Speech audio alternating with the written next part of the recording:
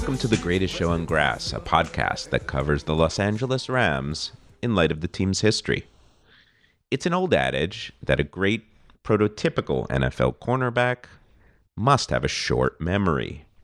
If you're beaten deep, which happens to the best of them, you need to put it out of your mind so you can focus on the next play. Like speed, good hip flexibility, and the ability to change directions quickly, having a short memory can be the difference between success and failure, which makes it so mind-boggling to sit before 76-year-old NFL legend Kermit Alexander, because you're sitting in front of an all-time great defensive back who, perhaps more than any other quality, is defined by his depth of memory. In his 2015 autobiography, The Valley of the Shadow of Death, you see that memory on full display when he recalls with vivid moral clarity the day of August 31st, 1984, when Alexander's mother, sister, and two nephews, ages 8 and 13, were murdered in South Central Los Angeles during a home invasion by members of the Rollin' 60s neighborhood Crips. But memory for Alexander doesn't just point to the past, it animates the future. After Haiti's 2010 earthquake, Alexander and wife Tammy decided to adopt a child from the devastated nation. But after meeting that child's 4 siblings, ended up adopting all 5. Alexander's concern for future generations extends beyond his immediate family. He supports the Raise Foundation, Orange County's Child Abuse Prevention Council. And on Sunday, January 22nd, he'll be holding his 8th annual playoff party at the Citadel Outlet. It'll feature a ton of Rams greats, including Rosie Greer, Leroy Irvin, Greg Bell, Reggie Doss, Ron Brown, and really you should be there too. For tickets, go to pcafootball.com. I never got to see Kermit Alexander play, but from what I've read, he was a great tackling corner and safety and an electric game breaker on interceptions, punt returns, and kickoffs.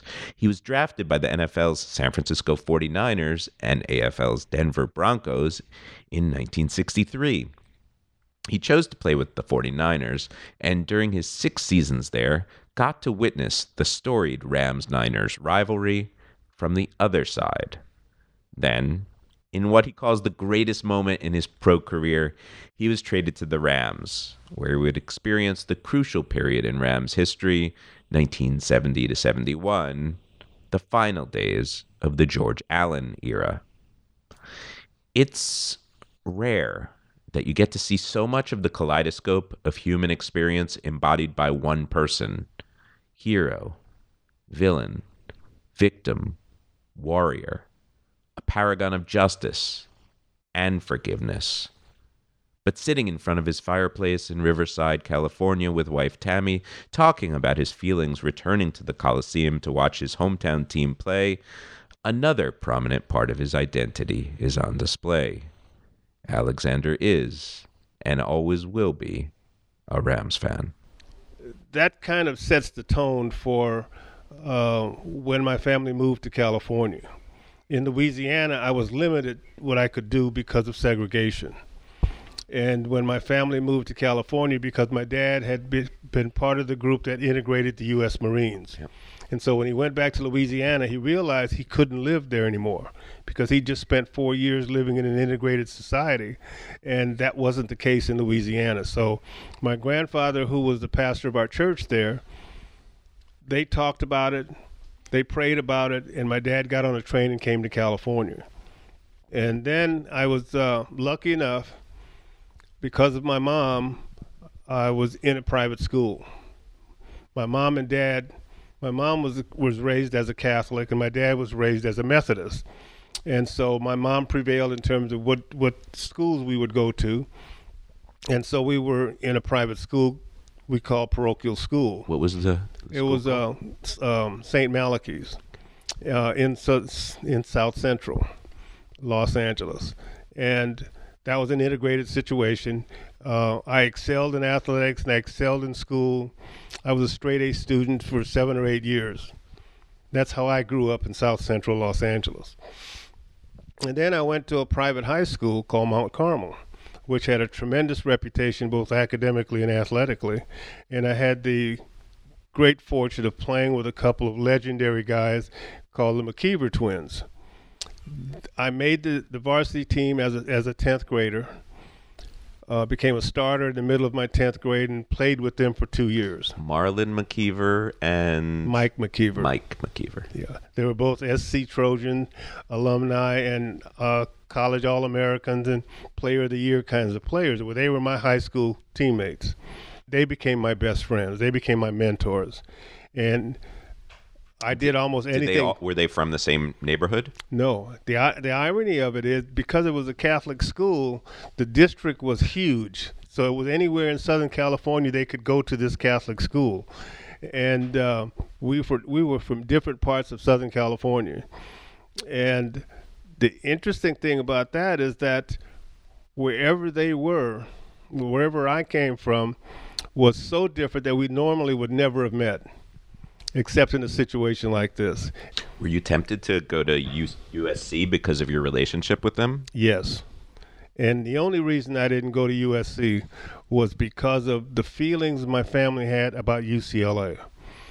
Coming from the South, UCLA was heaven for African Americans because it was a tremendous university and it was integrated.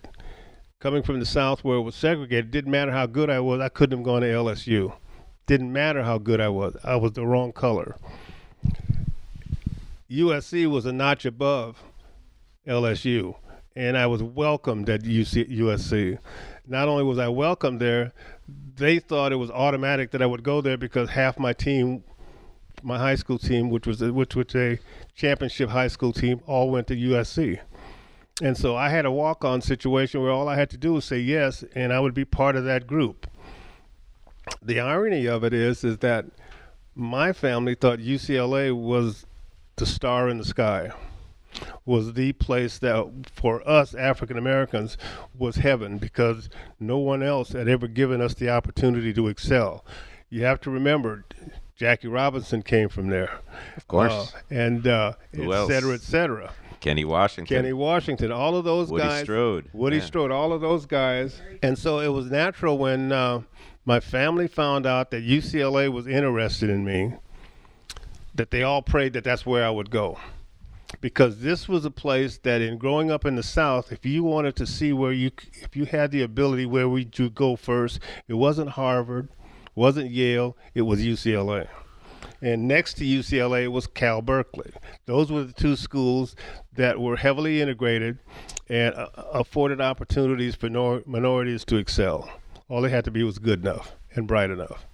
And I was part of that group that got that opportunity.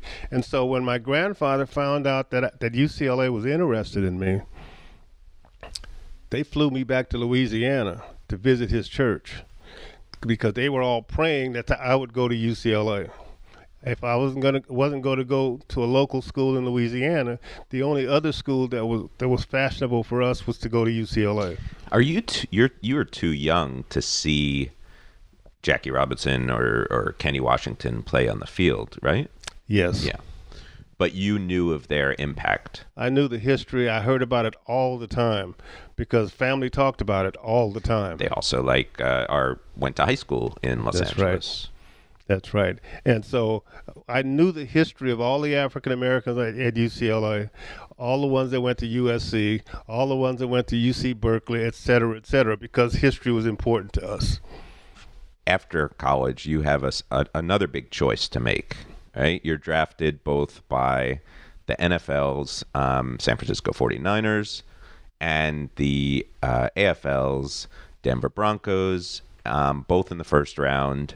This is a Rams podcast, so we don't talk that much about the San Francisco 49ers on it, but you spent a big part of your prime with the 49ers.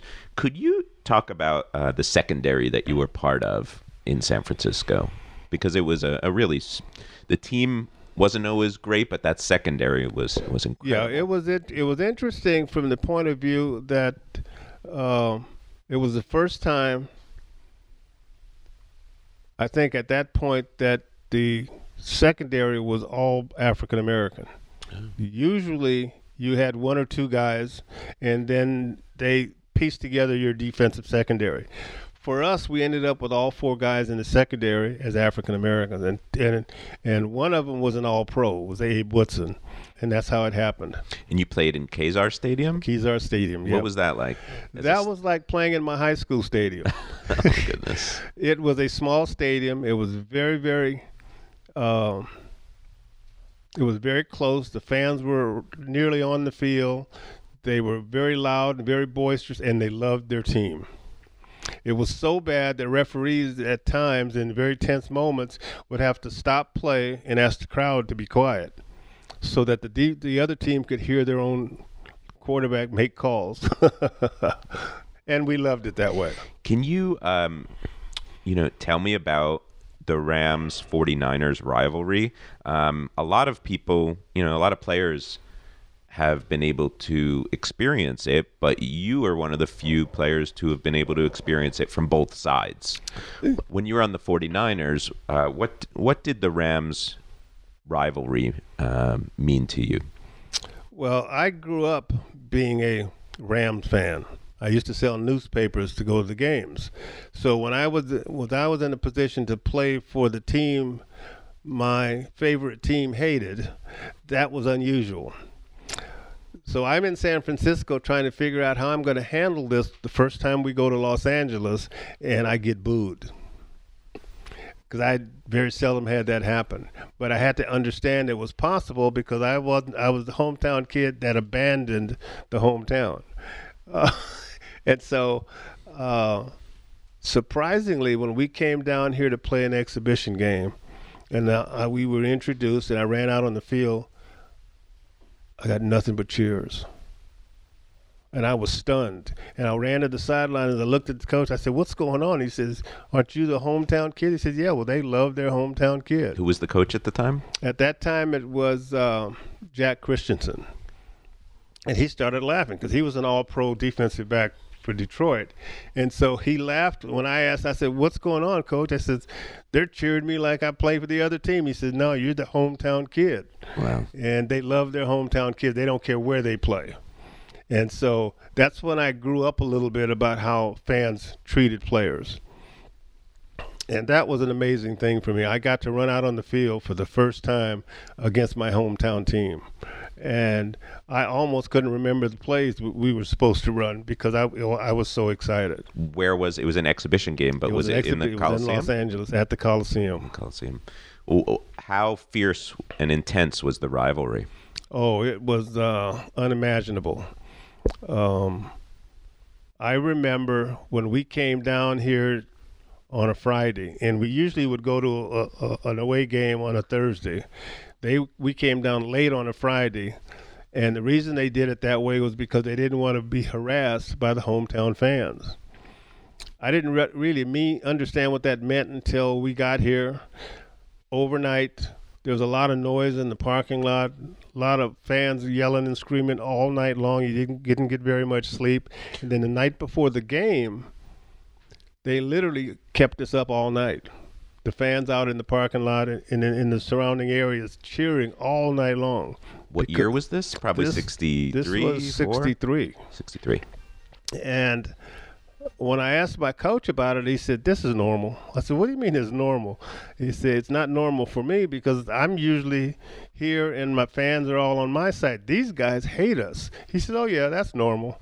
In Deacon's book, one of Deacon's books, I'm pretty sure I remember him talking about how they used to treat this the field at Kezar prior to the Rams coming to town in order to kind of thwart the quickness of Deacon on the edge. I mean, at least that's his perception. Yeah. Mm-hmm. Do you think there's anything to that rumor? Did you notice the field at Kezar being different when the Rams came to town? Yes. You did? Yeah, they left the sprinklers on for 48 hours. Wow. So that the field was nothing but a soggy mess to eliminate the quickness and the speed that the Rams had. So you get back to Southern California in 1970. after kind of toiling with some so-so teams in San Francisco. You leaving coincides with John Brody's emergence, and the 49ers all of a sudden, get good. But you were still on two very good Rams teams. You played during George Allen's last year, 1970, and Tommy Prothko's first year in 1971. What are some of the nice memories you have of those years? Well, I think the most important part about it was, irrespective of how the teams were, I was at home. I was back with my home playing with my dream team, my hometown team I used to sell newspapers to go and watch, the teams I used to dream about playing for. Now I was actually doing it. And not only that, I was in the old neighborhoods. I could see the people that I grew up with. I could meet with my aunts and uncles. I was at home. What was it like playing for George Allen? Well, George Allen was one of the few coaches that I had met in my career that believed in his players. And how he would put together a team was he'd take everybody, the best that they could do, and make that part of his game plan. He sat me down when I was traded from San Francisco to Los Angeles, sat me down for a week and had me go through all the things that I had done as a player, both as a kick returner and as a defensive player and as an offensive player. And he took all the things that I did very well and incorporated it into his defense, made that part of their program. And so I didn't have to relearn anything. I just did the things that I'd always done. And he just called it by a different name. And when I asked him why would he do that, he said, why would I waste my time trying to teach you how to be an all-pro when you're already an all-pro? Why don't I just take what you have and make my guys use it to their best ability? And that's what I found was really interesting about him. He did that to every one of his players. So he had almost every player that played for him were an all-pro at some point in their career, and he had all these all-pros working together, which was unheard of at the time. Because usually there was such a huge dissension element involved in bringing that many players from that disparate background to try to play together. Because of egos? Because of egos and because of money. What he sat you down and said, listen, I'm not going to have any trouble paying you because I'm going to pay you more than you ever paid before. We didn't find out later that he was going against what management wanted. He wanted his players, so he signed them to contracts that management had to live up to. Right. That's one of the reasons why NFL management hated George Allen, because he was a team unto himself. And when a guy walks in with a contract and he hands it to the general manager says, that's not the contract that I have. They say, well, you better honor this one or I ain't playing. Yeah. Well, then now he'd go back with his group and say, well, what are we going to do? He got in trouble a lot, though. And that's why they hated George Allen. Yeah. Because he was really a player's coach rather than a team coach. Yeah. And we all knew that. And so the interesting part about that is that we played better for him because he was our coach. He wasn't their coach. And that was a different element for me. I'd always worked for a team that fostered their point of view. This was the first time that I had been in a situation where the team was the personification of the coach and not the team. I'm sure it was different under Tommy Prothko. Yes. I mean, Deacon goes to great lengths to talk about how much he disliked and how he felt like things turned for the worse. You still had a good season in 71, though. Probably that a lot of that is because of the legacy of George Allen. What do you remember from 1971? Well, I realized halfway through training camp that we were in trouble as a team. Part of his problem was he was extremely bright, and he knew an awful lot, but he didn't have what we considered professional tactics. He had nothing but college teams. They'd played exceptionally well. I don't think he understood how good the pro players were. So we ended up in a situation where a number of the guys played 50% of their capabilities because they wanted to stay healthy. And they didn't figure they'd be there long, so they didn't want to get injured and have to move to another team while they were injured and they couldn't play. Right. So their number one protection was for themselves. So we stopped being a team. We were a bunch of individuals trying to play for a coach that didn't understand how we played, didn't understand the game that we were playing and at the level we were playing, and so we had to protect ourselves. So that didn't do very much for us as a team. Who were some of the teammates that you forged the strongest bonds with in 1970 and 71? Guys like Richie Pettibone, Maxie Bond, Gabriel,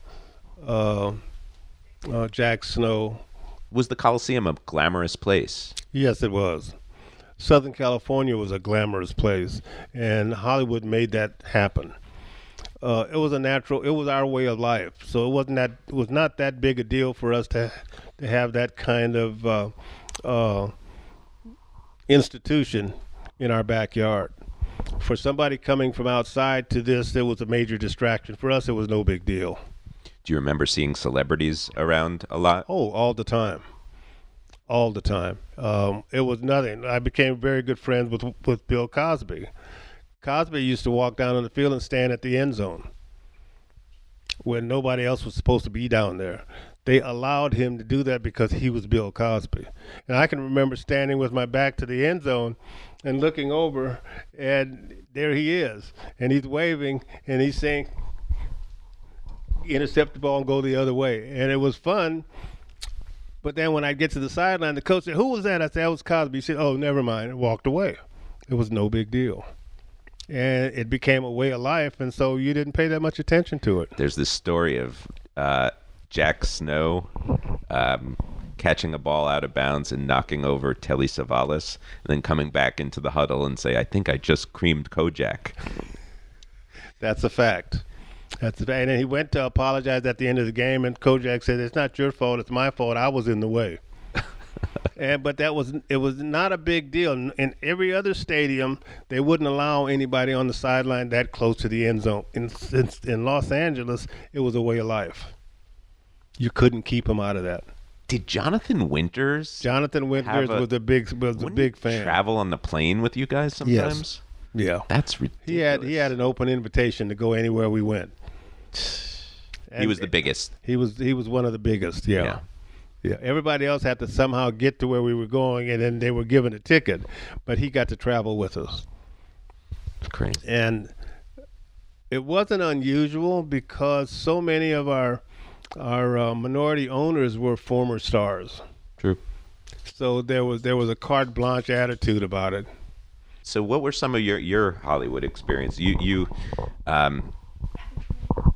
Well, first, before we get to Heaven Can Wait, you get depicted in one of the most famous football films in history, Brian's Song. Take us through how you found out about that and how you felt about your depiction. Well, I didn't pay that much attention to it, but part of Brian's Song came out of a real game. Right. Tell us about that game. We're playing the Chicago Bears. Still in the 49ers. I'm still on the 49ers. 68. And Brian Piccolo was a big star on the team. He was a mediocre player, but he was a star on the team. He fit whatever it is they needed. And so we're playing them twice a year. And so my legend with the Chicago Bears started with Gale Sayers. When Gale was playing in Chicago and he's having this tremendous game, it was against the 49ers. And we come back the next year and we're playing him again there, and we're bound and determined to stop him. And on 2 or 3 plays, I made tremendous tackles on him, and one cost him the rest of his career that year when he tore his knee up. And I can remember telling him before the warm-up, I said, "Gale, watch your back. They're after us to stop you, and I'm afraid they're going to do some bad things." And he said, "Go to hell." I said, "What?" I said, "Go to hell." I said, "Right, you got it." So from then on, it was me and Gale. I'm chasing him all over the field. Now, the year before, I was part of that team that he scored 6 touchdowns against. And on 2 of those touchdowns, I missed him twice. So now there's a lot of vengeance involved in this because my pride is hurt. And I've been laughed at because Gale made me look silly. And he comes running his plays like he normally does. And I made up my mind how I'm going to attack his sweeps and do it differently than I'd done before. And so what my reputation had been was I took out the guard. The guards were scared to death of me because I hurt a lot of linemen. When you go underneath them, you're tearing up their legs, and they can't play anymore. I see. And so this particular play, they run a sweep. The guard sees me coming, and he dives over me. And when he dives over me, I hit Gale. And he screamed like a little girl. It's not nice, but I'm venting. And so now he's laying on the ground screaming and yelling, and they're all running back to the huddle waiting for him to get up. I pick him up and walk him to the sideline. That leg is just dangling. So they come out and get him and take him off the field, and now they're upset. The old man, George Halas, runs out on the field calling me names. And I don't realize it's him, and I think it's one of their players, and I reach back and turn around and get ready to square off, and I look up and it's him. And he sees me looking at him, and he realizes I'm getting ready to knock him out. And his eyes get big as $50, and I caught myself, and I yell at him, "Oh, man, get off my field." And he ran and jumped on the sideline. But George Halas, to be fair, when he introduced Gale Sayers in his Hall of Fame induction speech, he mentioned that he didn't blame you. He didn't think it was a dirty hit. No one thought it was a dirty hit. No, the Bear fans did. Yeah. Because you heard their superstar. Right, sure. So it had to nobody could tackle Gale. So for somebody that hurt him, it had to be dirty. Right. And they accused me of that. That's 1968. 1978, you make an appearance in you're not just represented in a film, but you actually act in a film. Yeah. Heaven Can Wait, which is probably the other great pro football film of history. What do you remember about working on that film? I remember it's tedious. It made me really appreciate the abilities of actors to put up with nonsense over and over and over again to get the right shot. It made me understand I never wanted to be in that business. I didn't like it. Why were you uncredited? I don't know. Yeah. I think the reason for it was contractually. I see. If I get credit, then it changes the contract. I have to be paid more money because of the actors and the union. If you're going to be credited, then there's a level of payment that goes with it. And if you're not, then they can pay you almost anything. Got it. That was the reason for that. Did you get to hit Warren Beatty? No. We had to work out how it looked like I hit him to make the tackle. And so the first couple of times we did it, he didn't have an idea of what to do. And I finally had to explain to him what he had to do and show him how to do it, and then show him what I was going to do, and that he had to trust me. And that when I yelled at him, he had to dive. And when he dived, it looks like I tackled him. And so when we went through that a couple of times, he said, "Oh, well, this is easy. This is how you guys do it." I said, "No, this is not how you do it." I said, "How we do it in real life is I don't say a word. I just cut you off." He said, "What do you mean cut you? I take you by the hamstring and break you in half." He said, "Oh." I said, "Yeah. I have to pretend to like you now. In the game, I don't have to. I can hate you and break you up." Wow. And he looked at me and he says, "You guys going to give us a shot at this?" I said, "Yeah, if you want us to play for 2 or 3 minutes, maybe half a dozen plays, how we really play, and then we'll go on and shoot your movie, you can do that." So we set it up to do it. Whoa. And we did it for about 6 plays. He could not make a yard. Wow. And did anybody get a hit on him? we all did. Whoa. Because he was too slow to get out of the way. Yeah. And so what we did was the linemen tried to do their blocks, but because he's so slow, he was getting to the hole late, and we were cleaning him up. Yeah. And so after that series went, he stopped the practice, and he said, I now understand how you guys play and that it's serious and that I'm grateful that you guys are on my side. Nice. Now, can we finish my movie? What do you make of the Rams situation right now? Has it been super enjoyable? I mean, this team was gone for 21 years in St. Louis. Has it? In what ways has it been enjoyable for you personally to have them return? Well, it's enjoyable to see them back home is how I look at it. And I like them at home. I don't care how well they play, or whether they win or lose. I like them being home so that I can call them my team. You know, because I'm from Southern California. I want a Southern California team. Having the perspective of having played, been a fan, learning to play with them, and then being a fan again, I can enjoy it. And it doesn't matter to me whether they win or lose. I just like to see good play. And if they're playing consistently well, even if they don't win, I'm okay with it. What was it like for you that first game back in the Coliseum to see the Rams play? It was old home week for me. It's like I'd been selling newspapers on the streets, and as a part of that deal, I get to go and watch the game. I'm a Ram fan, and I got to watch my team play at home. One of the things that strikes me about your character and how you've experienced your incredible experiences through life, how you've chosen to remember the family members of yours who perished, who were killed. You have such a strong memory, such a vivid memory, such a living memory, and these people are so much a part of your life moving forward. Is it hard to have such a good memory?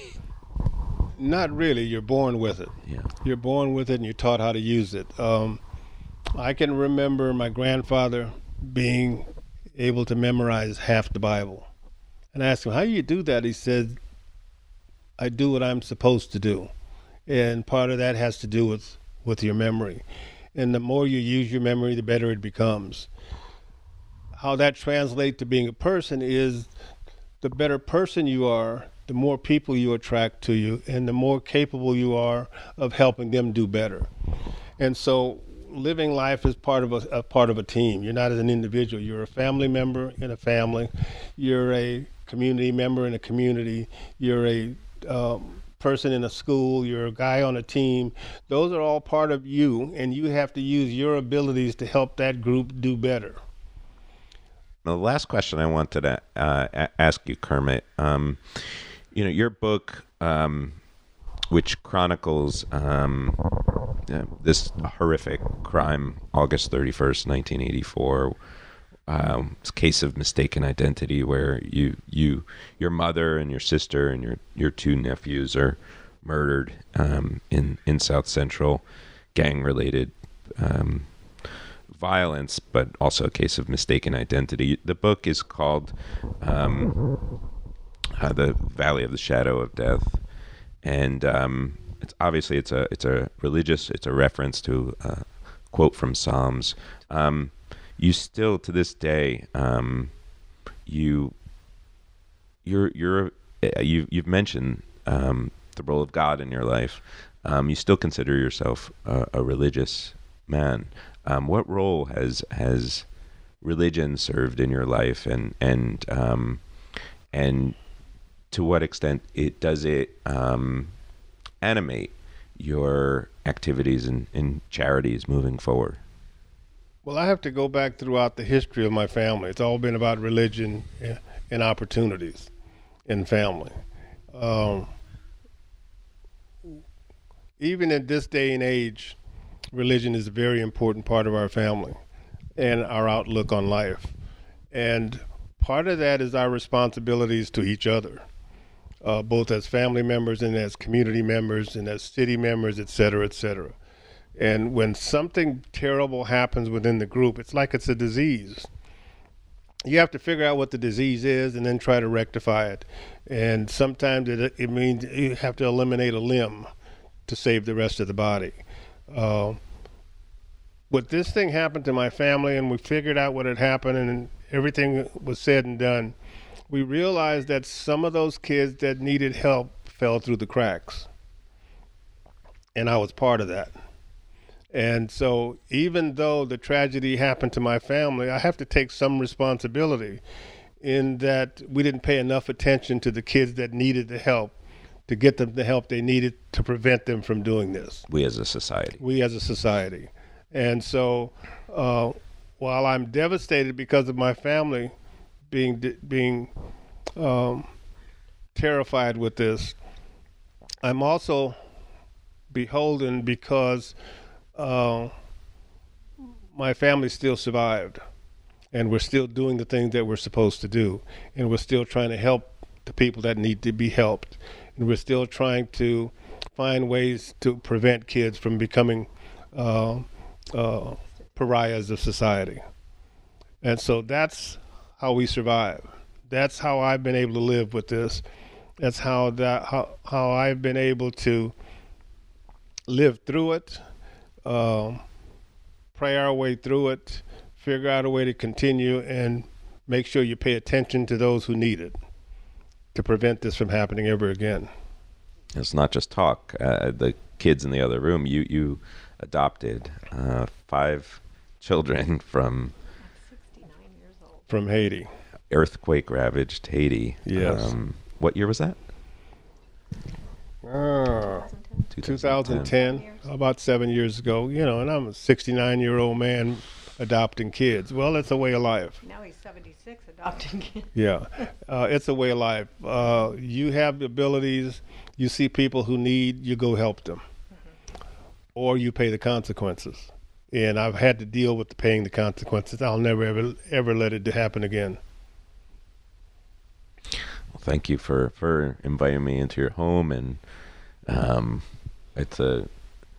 I wish I could communicate the feeling of just walking in. You sort of, I feel like just the second I walked in, you feel like this is a place filled with love. A warm place, not just because the fire's on and it's raining outside. Very rare for it to be raining, but it's just a really feels like a very loving place. And I'm so appreciative of you inviting me into your home to take this walk down memory lane. Thank you very much. Thank you for listening to The Greatest Show on Grass. This episode was produced by Ryan Kennedy, Andrew Stephen, and me, Joshua Newman. If you like the show, please subscribe, rate, and then review it on iTunes. And recommend it to the Rams fans in your lives, whether they've been rooting for the team for 30 years or 1 year.